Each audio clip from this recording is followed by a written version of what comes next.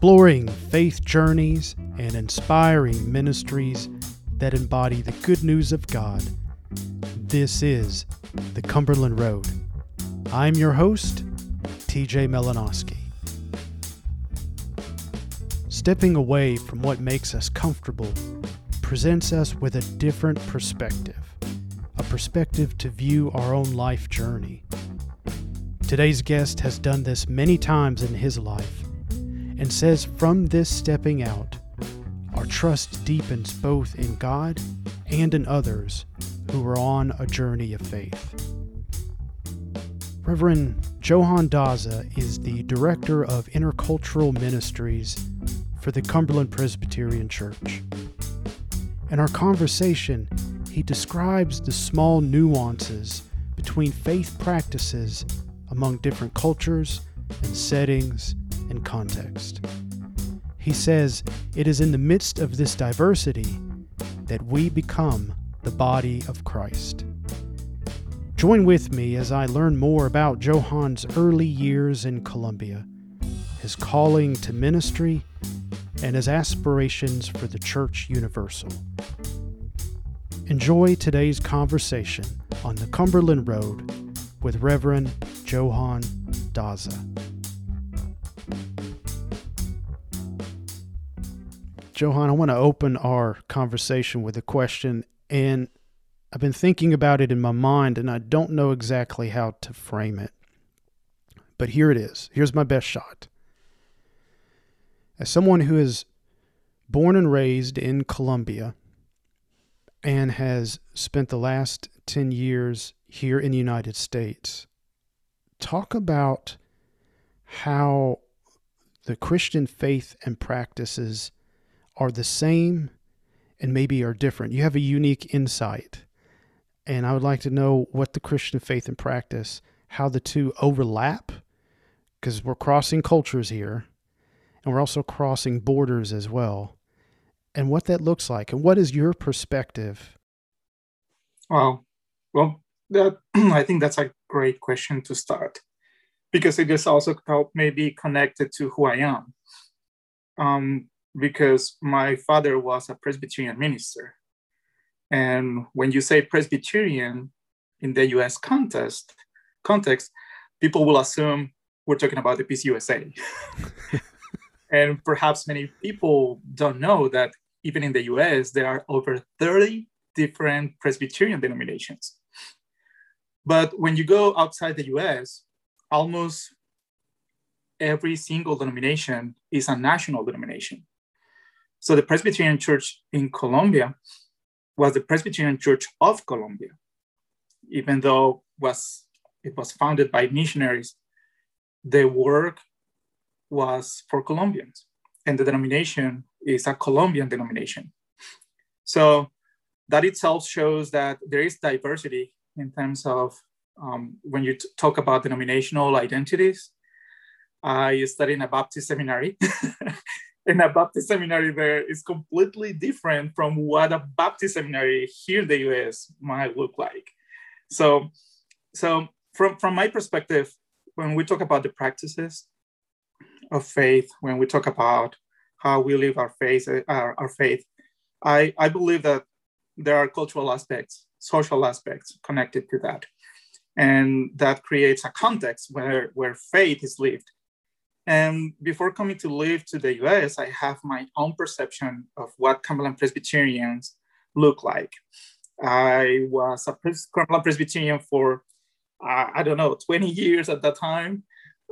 And when I came to the US, I thought I knew everything about Cumberland Presbyterian identity.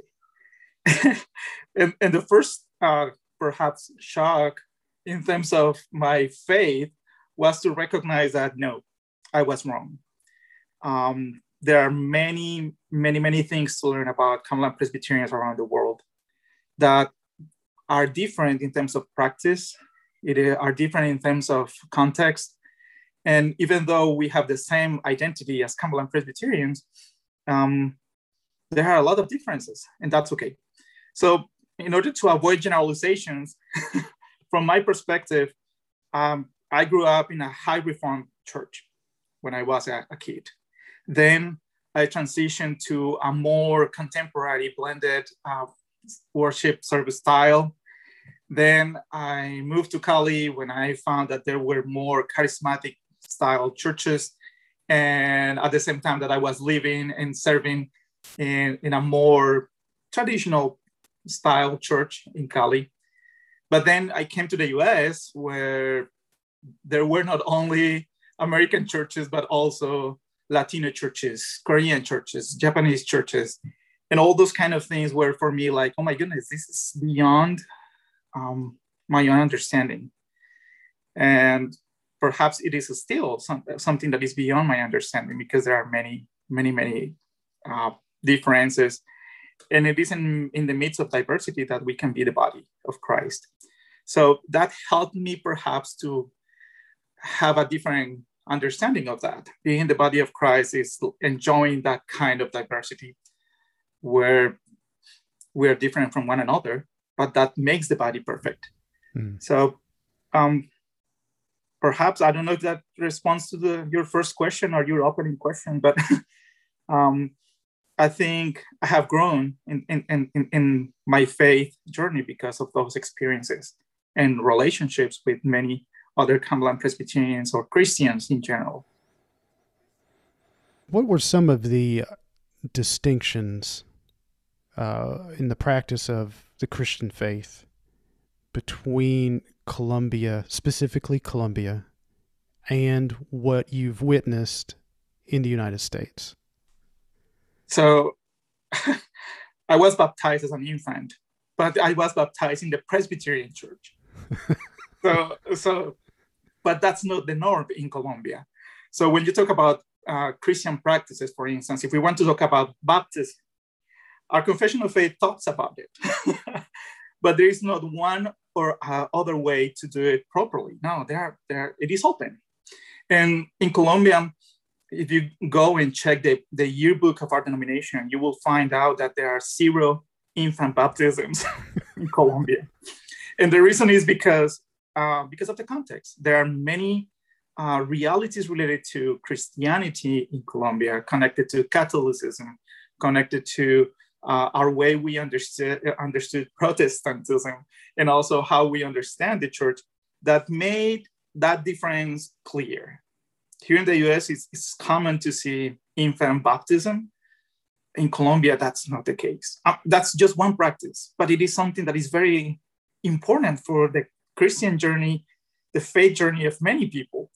So if you ask some Colombians, they will prefer to be baptized when they are aware of what they're doing and they're making that decision themselves than being baptized and understand the concept of preservation of faith. So that's one, for instance, that's just one example. Another example would be the length of a worship service. You can come to the US here and say, oh my goodness, the worship service is over. It lasts less than an hour. That's impossible in Colombia. I don't think there is a worship service, in at least in the churches I know, where service will be less than an hour and 30 minutes. Yeah. Well, let's turn the page. So for listeners of the podcast who may have certain perspectives or ideas about the Christian faith and practices, again, we'll stick with Colombia. What would you want them to know to expand that perception? Well, something is that we can stay where we are comfortable. And that's our nature. But stepping out a little bit will present you a different scenario about faith journey, because you will be trusting not only God and Holy Spirit, but also the people who are experiencing those faith journeys. And those faith journeys are as genuine as your own one. But you will notice and learn that those spiritual journeys and faith journeys will be different. So when you embrace people and when you embrace other Christians, you need to be open to that the work of the Holy Spirit doesn't stop with you and your denomination and your interpretation of scripture and your way to celebrate sacraments and etc. But it goes beyond your understanding. And that's one of the principles of love. I think it is difficult to measure, and the faith journey of many people around the world are difficult to measure because it dimensions the greatness of God. So if you're listening to this, be open and sensitive, because when we are in our comfort zone, it is easy to get defensive or it is easy to judge things from our own perspective rather than being open to what God is doing in other settings and contexts. Well, my question has kind of spurred intercultural experiences, and that plays right into your role in the Cumberland Presbyterian Church and the Cumberland Presbyterian denomination. So, Johann Daza, share with me briefly who you are and your role within the church. Well, I'm Johann Daza. I'm a Cumberland Presbyterian minister. I am serving with the missions ministry team through the Cross Culture Immigrant Ministries USA program. That's the office. And I served among the non-English speaking congregations planted here in the United States by the Cumberland Presbyterian Church. So basically, that's what I'm doing right now. That's my ministry. That's my call. And there are around 60 different non-English speaking congregations in the United States that belong to the Cumberland Presbyterian Church. What does a typical work day look like for Johann Daza? There are two different areas of my job. When I said office work, it's office work. Typing, writing, sending emails, writing articles, calling people. That's part of my job. But the other aspect is the relational aspect, when you can have the opportunity to visit and be one or face-to-face with people. And obviously, due to the pandemic, that has changed drastically. So for those who are listening right now, even though this is an audio, TJ and I are connected through Zoom in a video conference, so we can see at least each other and our facial expressions. And that's part of the dynamic. The relational aspect of my job is to work with different church planters, pastors, and church plants. So for me, that's the aspect of the relational part of my ministry. And obviously at the office, I have my coworkers, and you're one of those.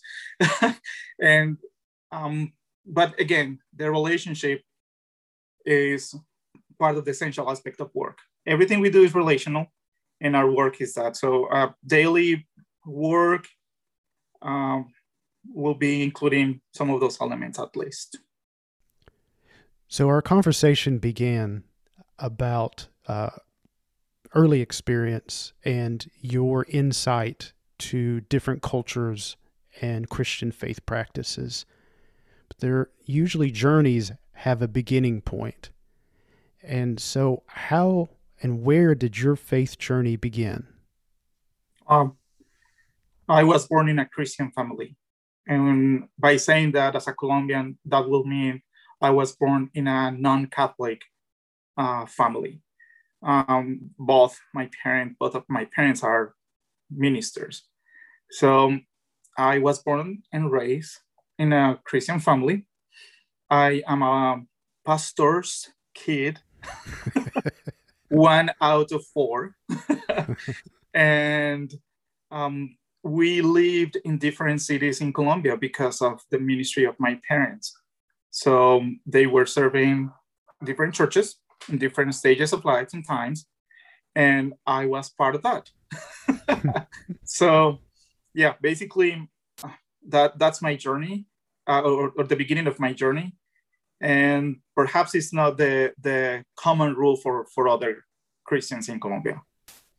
Yeah, that would be unique. One, because growing up Protestant, and then 2, of course, being a minister's offspring, or PK, preacher's kid. Yeah. So Exactly. how did that play out in school and growing up? Oh my goodness. Well, Presbyterian denominations in Colombia, they own the what we call Colegio Americanos, American schools. So when I was in Colombia, in Bogota, in the capital, because my parents were the pastors of the First Presbyterian Church of Colombia, I was studying the first Colegio Americano of Colombia. So the American high school in Colombia that has pre-K to high school. So even my school education at that time was in a Protestant environment.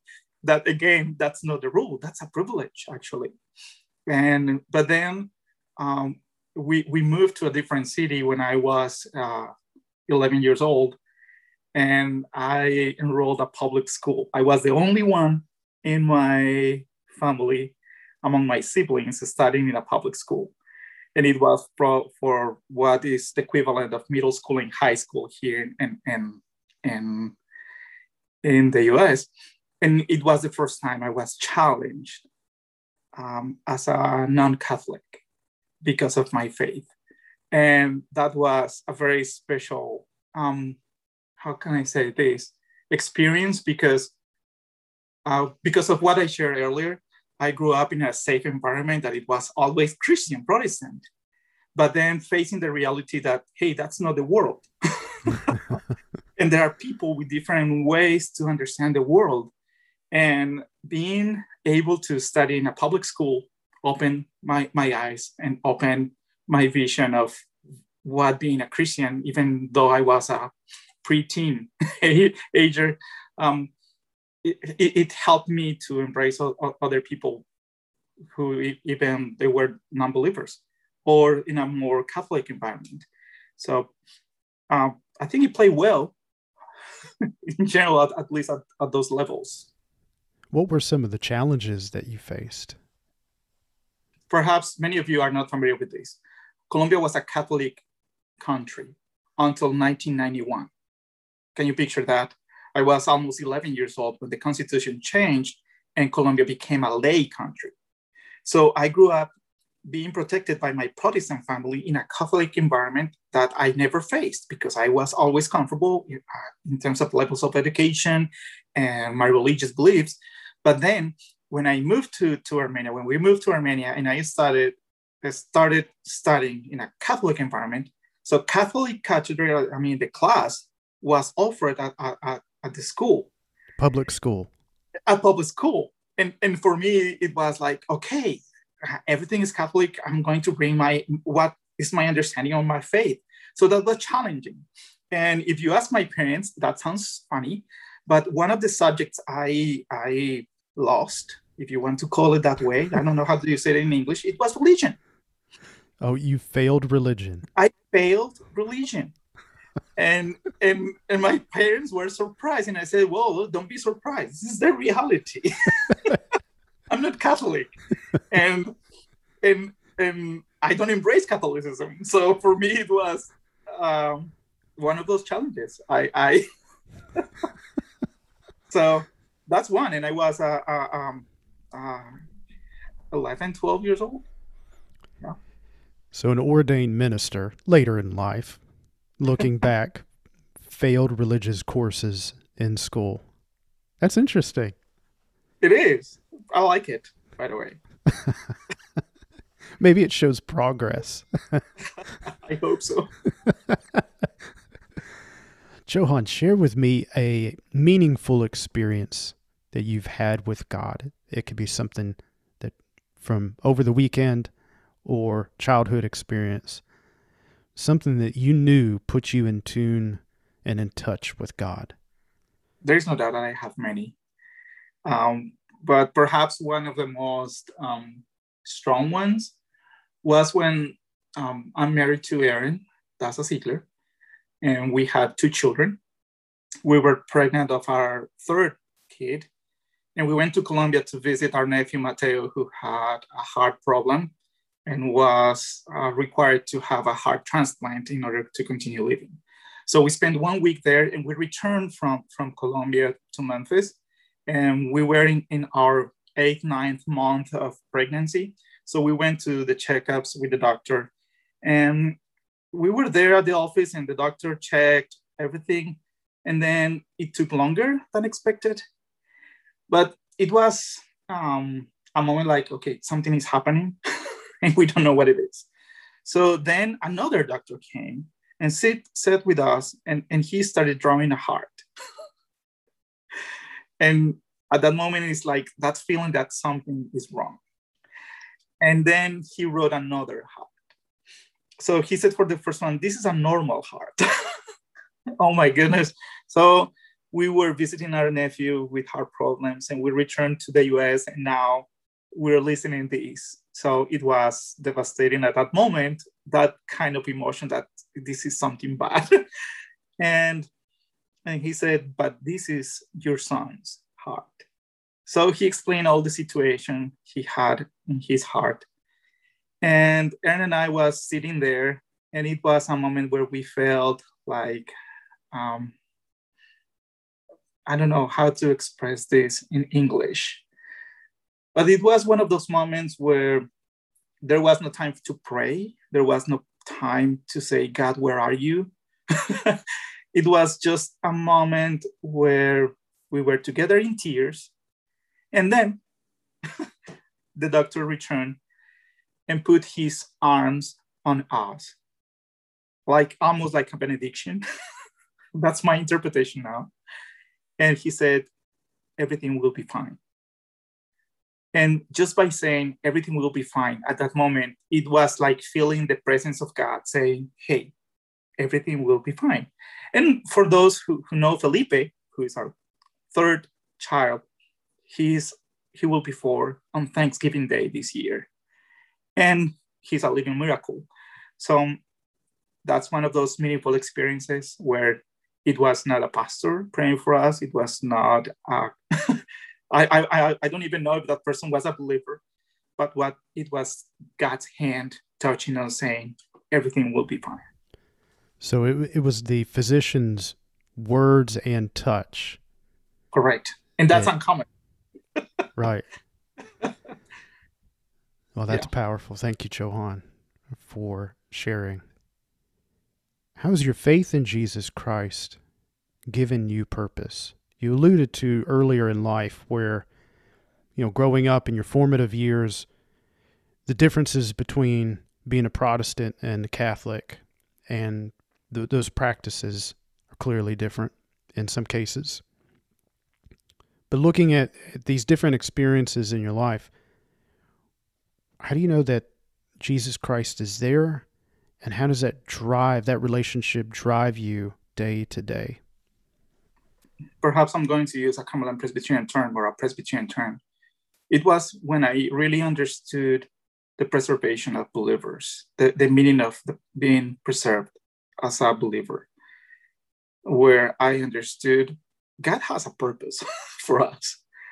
I mean, I think the church in general for me was the space where I grew in my talents, my gifts, and also in my relational aspect of life, to the point that I understood that whatever I do it because God is there. And it sounds weird, but I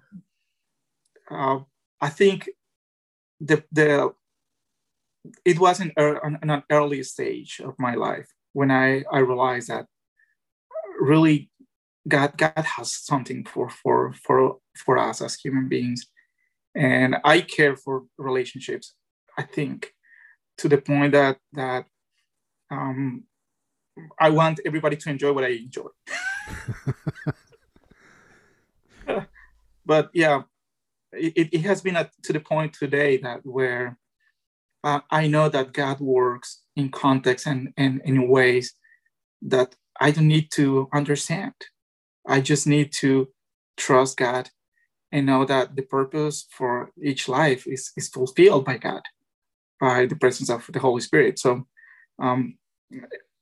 again, even if the person doesn't know, I know God works on everybody. So Yeah, I believe there's starting to grow in the Christian faith, a return, or at least a study on the mysticism and the mystery of the faith and the experiential aspect of the faith and the merit and the wealth that you can draw from those things. Doctrines and dogma and practices are important, but there's some things that cannot be measured in terms of metrics.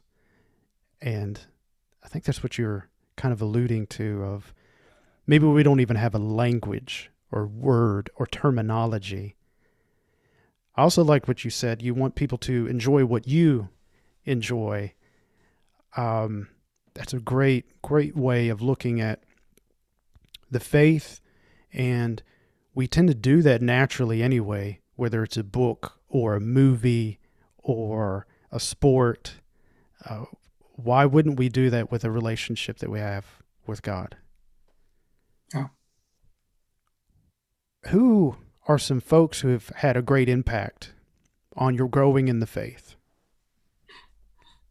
Well, it's difficult because there are many. I can recall, obviously, my parents have a great influence in who I am.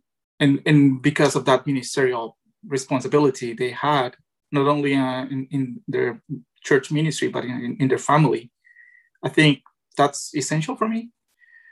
And again, when I was around 13, 14 years old, I had two of my Sunday school teachers, Amparo and Mariem. I remember their names very well.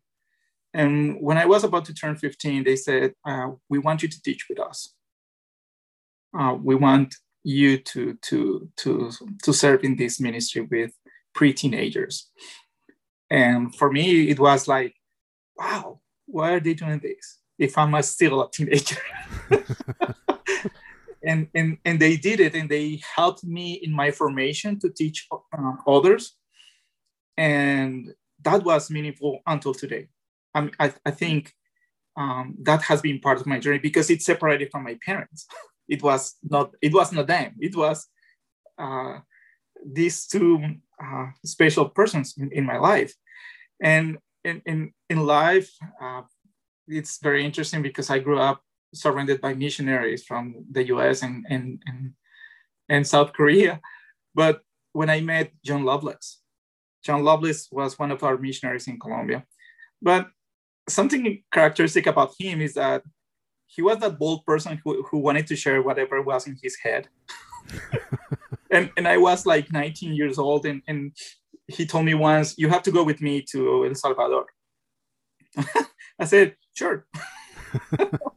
He really brought me to El Salvador. He did everything for me to go. And it was my first missionary experience. I was 19, being outside my own context, but learning about a different culture and learning about him and others. But something he told me once, Johan, whatever you do in life, love God. Just love God. Love God and love others. and as simple as those words were, I didn't understood at that time how deep those words are when you put those in practice. And so John Lovelace was one of those who impacted my life, and this is the joke. He was the one who started somehow those cross-cultural ministries in the 70s. It was through him that some things started in Bethel Farm Workers Ministry. So to what today is Bethel Farm Workers Ministry, that started as a congregation to serve Latinos at that time. With him also the church in Chicago. But now I'm working in this position, something that somehow is connected to what he did in the past. So for me, that's meaningful. And my partner in life, my wife, she's the one with always difficult questions related to faith and life. So she helps me to rediscover God in new ways and to reinterpret the scripture from different perspectives and lenses. So, yeah. How and why did you get into ministry? Okay, so how long it has been? This is the longest. No, I finished high school when I was 17 years old. In Colombia, military service was mandatory, and I wanted to avoid the military service. So I had a friend in the army who graduated earlier, and and I said, "Hey, man, I don't want to go to the army." So he said, "Okay." We were in a big stadium, soccer stadium, and we were sitting there, and he said, "Okay, if you sit on the left side, those are the ones who are going home. If you sit on the right side, you will be going to the army." And this is during a recruitment process. The recruit. Okay. It's normal. You have to go to a place, stay there, and there are two options: go back to home or go somewhere else. So in some ways, it's kind of like jury duty, where you're waiting, except there's more people, and you're waiting in a football, soccer stadium. And all of us were males, young. I mean, we were 17 years old, all of us. That's now illegal, I think. But and I did what he said. I sat there, and the captain came, and he did exactly the contrary to what my friend said. He said to the ones who were sitting on the right, "Okay, you can go home. You on the left, come with me." And I was there, and I said, "Lord, what's going on here? This is..." I was a teenager, and you know how teenagers are. It was the devastating news for me, and it was the worst I could expect to happen in my life. I wanted to avoid the military service, and I was there now. So I had to get in a truck without knowing the other people I was riding with.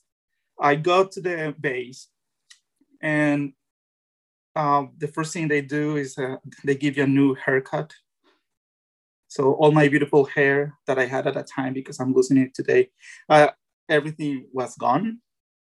They gave me the military, how do you say that? All the clothing and a bed to sleep. And that night, a captain killed himself right there. We didn't have even time to react to what was happening there. So it was a bad beginning for me. And that started affecting my faith. The next day, those who know him were crying. I was crying too, but I was crying not because of them, but because I was there. I didn't want to be there. I was crying because of that. Maybe people thought that I was crying because of the captain. I didn't care about the captain at that time. I was crying because I thought God was unfair with me. And I loved soccer and playing soccer at that time. And after the first month, I got an injury in my knee that required surgery, and it was bad. Then I was assigned to, because of my injury, to serve in the clinic of the army. So you cannot imagine all the things you see when you are serving in a clinic that belongs to the army in Colombia, that has had one of the longest armed conflicts in the world. And I was driving the ambulance because my parents decided that it was good for me before going after high school to have my driver's license. So I got it when I was a teenager. And I drove the ambulance. But there was a moment when a soldier we knew, he killed himself in front of all of us. And as tough as it was, we had to drive that vehicle with him. And I remember being in tears after that, cleaning the blood from the ambulance, and then receiving the news that he died. So it was the worst year of my life. So being a teenager, being there, and being a Christian, so being a Protestant in the army was not the norm. And obviously, if you understand the concept of bullying, yeah, they did it because I was a Protestant. Hey, curse the soldier with your words. Use bad words. I said, no, I'm not doing it. But by not obeying, I had consequences. So it was the worst year of my life. It was during my military service. I saw many deaths. I saw many things people don't want to experience, believe me. And there was a moment when I started saying, where are you, God? I thought I knew about the real world, but it's obvious that there are some things that are beyond myself, and I don't see you here. So on December 18, 1998, December 18, 1998, I said, okay, God, if you're real, that's what I told God, you have to show me what you want with me, because this is not over, and it's difficult to face what's going on. So it was that moment where in prayer, in reading the scripture, God showed me, say, hey, I called you even before you were formed. And that for me was like, oh my goodness. And it was not only a call, but a challenge. It's like, it is up to you now to identify that call.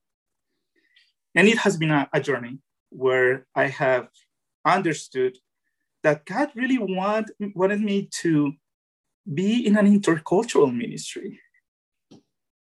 And I'm here because of that call. So perhaps that's the short version.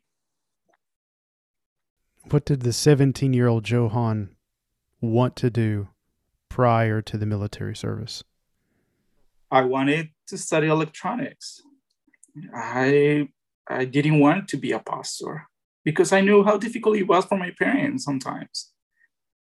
So now I was there facing the reality of trying to avoid that call too. So was it during or after the military service that you embraced the call to ministry? It was still during, because the regular term of service was 1 year, but because of my injuries caused by accidents and other things that happened in the army, it took me 2 years to be released. Okay, so you are released. You have served your country through the military, and what happens next?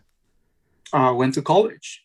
I studied electronics and technology in Colombia, but I had the call clear. So I attended seminary, and I didn't want to study where my parents studied. They graduated from the seminary in Medellin, that is very well recognized in Colombia. But I wanted to experience more like the university style. And the Baptist Seminary in Cali was the first one that was accredited by the Department of Education in Colombia. So that's why I decided to study there. For those who don't know, studying theology in Colombia is you have to study for 5 years. So it is because you at the end graduate as a professional in that area. So let's talk a little bit about that for a minute. So in Colombia, now correct me where I'm wrong, that study can begin in the equivalent of, or close to the equivalent of college level in the United States. Is that correct? Or you have the college degree and then seminary? How does that work? the thing is that the system in the US is completely different from the system in Colombia. So there is no equivalency. Some people have transferred their theological education here, and it's almost the equivalent of a master's degree here because of the length and all the credits you take during your what will be the bachelor here, but it's not a bachelor. It's different. So the system is completely different in terms of education. So it is it's difficult to have the equivalence of how it works here versus how it works in Colombia.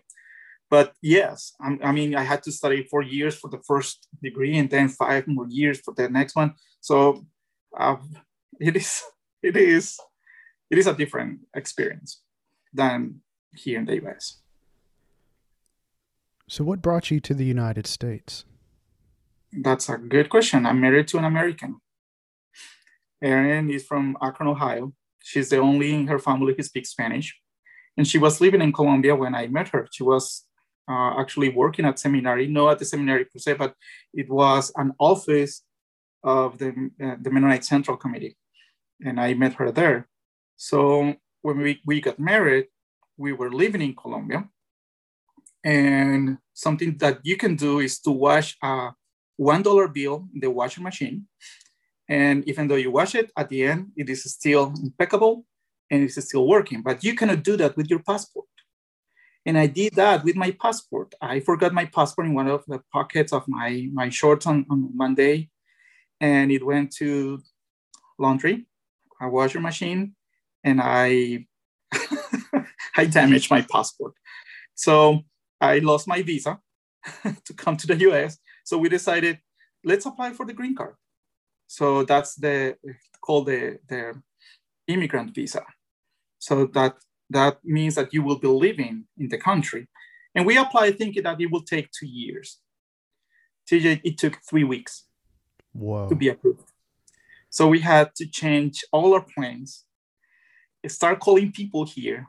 And one of the options was, would you like to come and study a little bit here at seminary?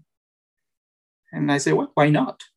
So I applied for MTS to do my theological education according to the American way.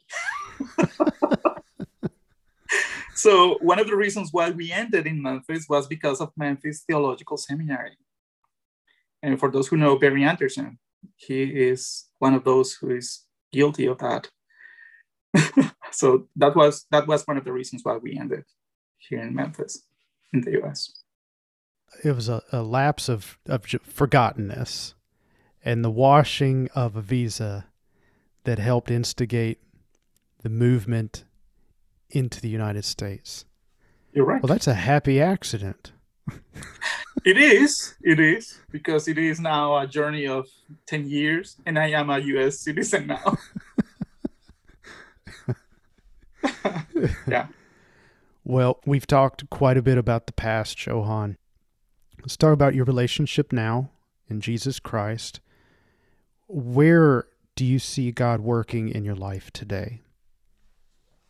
I think God is reaffirming the great diversity of God's people in the world, in my life. And I think God is working in my life through helping me to understand that we can become bridges to connect with other people and help to connect people among them. And I think that's where I see God working. At the beginning, it was difficult, TJ, because of the language limitation. When I came to live to the US, I didn't speak English. And seeing that development of, oh my goodness, I can understand now the language a little bit. But now after 10 years, I'm speaking with a broken English, but I'm still doing it. And that helps me to connect with people. And that's meaningful because if you think that it will be impossible 20 years ago, but now it's possible, and serving among Korean, Latinos, Americans, etc., it is God's work. So everything I see and experience in my life, even in my family, we have an intercultural family. My wife is from Akron, and my children are growing in the midst of at least 2 different worlds. learning English and Spanish, learning about her culture, my culture, her faith journey, my faith journey. So that's the way I see how God is working today. I mean, it's not disconnected from the past. I don't think it will be disconnected from my future. In 2021, when you're in conversation with other folks, how do you articulate God's activity in this world today? I think that's one of the most difficult questions for many people to respond. The pandemic has changed many things in the lives of people, in the life of the church. However, I'm trying to I don't play, well, I'm good on playing devil's advocate. And you and I have had this conversation in the past, TJ, how we write our emails, for instance. We can use a negative language, or we can say the same things in a way that sounds positive. We have had those conversations. It is the same in the world today. There is a lot of negativity. And I'm not saying that faith is not about that. No, what I'm trying to say is that there are aspects of God that are so positive in the midst of negativity that it is difficult to see them. So seeing God working as God, the goodness, the love, the mercy, the justice, etc., all the aspects of God in place in the midst of the craziness of the world. I have shared this with people, and it is like the world has been in crisis all the time. And it is in that context where God works. The problem is that we don't see the crisis many times because we are so distracted with the goodness.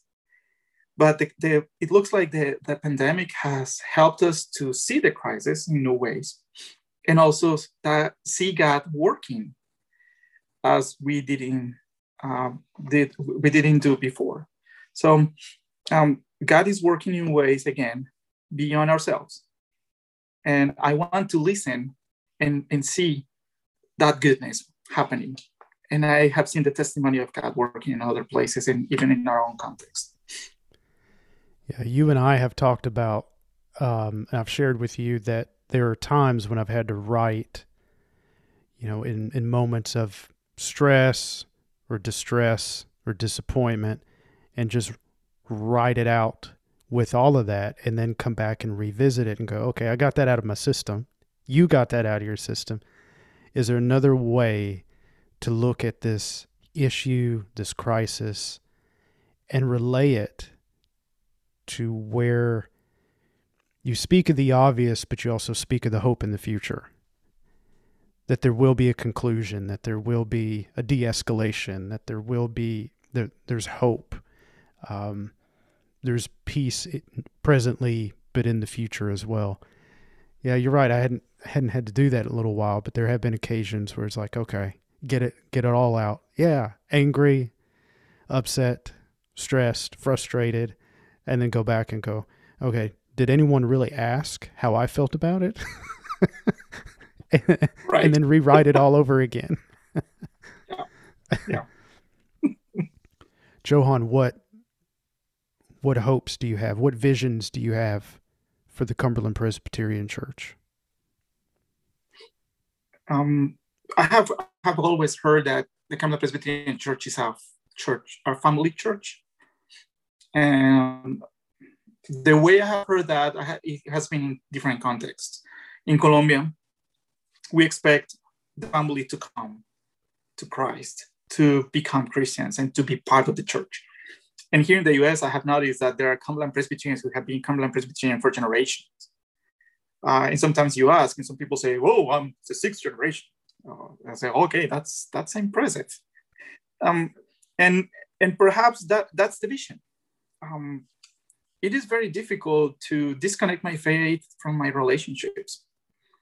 But unfortunately, it looks like that's the common rule for some people, where it looks like the the spiritual journey of the church, of the Covenant Presbyterian Church, if you want to call it by name in terms of your church and denomination, sometimes it's disconnected from other relationships that are equally important: family relationships, friendship relationships, etc., etc. So the pandemic has helped somehow to discern regarding what's the reality of family and church. I'm not those who are good at checking numbers, but it looks like the house churches, the home churches, are the ones who are growing as fast as other large churches.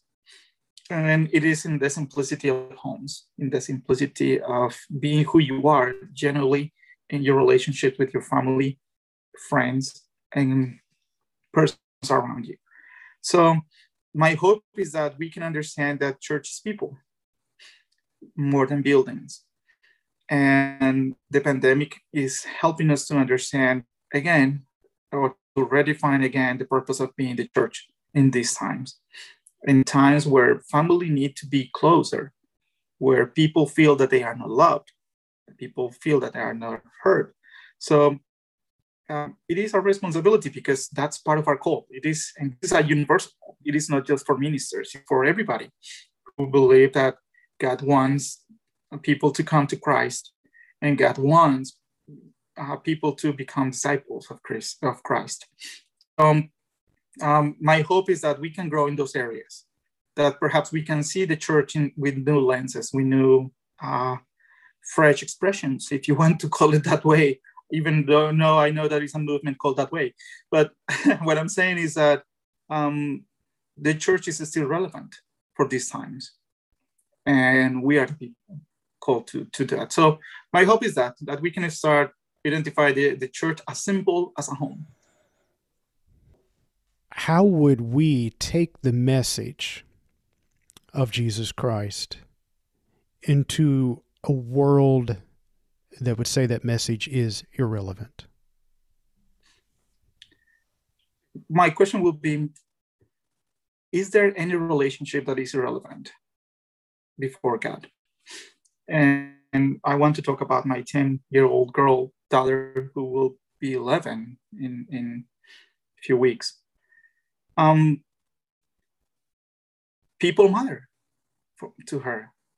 I mean, to the point that through her relationship with one of her friends, a family started connecting to church. I didn't teach my daughter about, hey, these are the ways you evangelize people. You share the gospel with people. No, it was the simplicity of a genuine relationship between two girls who wanted to be friends, who write notes to each other, who give gifts to each other in order to grow in the relationship according to their own understanding. It's the same dynamic. It is as simple as that. And sometimes we're guilty because we think that relationships are from one side, when in reality, it is multi-side in terms of you are interacting, the other person are responding to your interaction, your relationship. And we can decide how deep we want to go in those relationships. You can leave it as a superficial one, or you can go deeper to really build a relationship with that people. So for you, the message of Jesus Christ, the message of love, grace, forgiveness, peace, is never separated from the human being. No, it is as deeply as our relationships. I have heard many people who said, I already shared the gospel. If they don't want to hear, it's their business. That's the superficial way to say, live it that way. It is our decision to go deeper. And we are responsible for those decisions. Johan, if you could ask God one question and you knew that you would get an answer, what would be that question? What happened in 1998? To you, December the 18th? Is that what you're referring to? Before that. I mean, the preservation of believers somehow means you don't have to experience everything in the world in order to be a Christian. But there are the things I presence, especially suicide. I have seen in my journey that, and it has been younger people. It has not been older people. It has been people my age, around my age, or younger. And that's the thing. And that's why my question has multiple layers. It's not just where were you in 1998, but please help me to understand that, all those kind of things, because it's still a mystery for many people to understand, especially when it's related to suicide. Yeah, and looking back into the past and revisiting it and the mysteries it still brings into the present. It's fascinating, it's scary. I think that's a good question. God, what was going on in 1998? Because you witnessed a lot. Yeah, a lot. Yeah, and experienced a lot. Johan, thank you for sharing. If folks want to continue to know more about you, how can they follow you on your faith journey? If they are willing to learn about how to be more intercultural sensitive, if they want to learn about intercultural leadership, I will be more than glad to share some thoughts and also to learn from them. I'm around. I'm a Cumberland Presbyterian. Johan, thank you so much for your time. Thank you for sharing and your life and your call to ministry, your faith journey, and your insight on the church. I deeply appreciate it and deeply appreciate you. No, thank you for care, because it is like we work together. We spend a lot of time talking together, but doing this is different. It's a different setting. So Yeah. it is. So we can talk more about it later. But yeah, thank you for this time. It is amazing, and thank you for doing this for the church. I think there are many people who have awesome faith journeys to share. So thank you. Yeah, and I enjoy each one of them, and it feels like a privilege to be able to hear those journeys, those voyages, those pathways. I get to travel, unique place to be able to travel with them. And I hope that you enjoy them too. So thank you for listening to today's podcast. Grab a friend and travel with me on the next journey down Cumberland Road.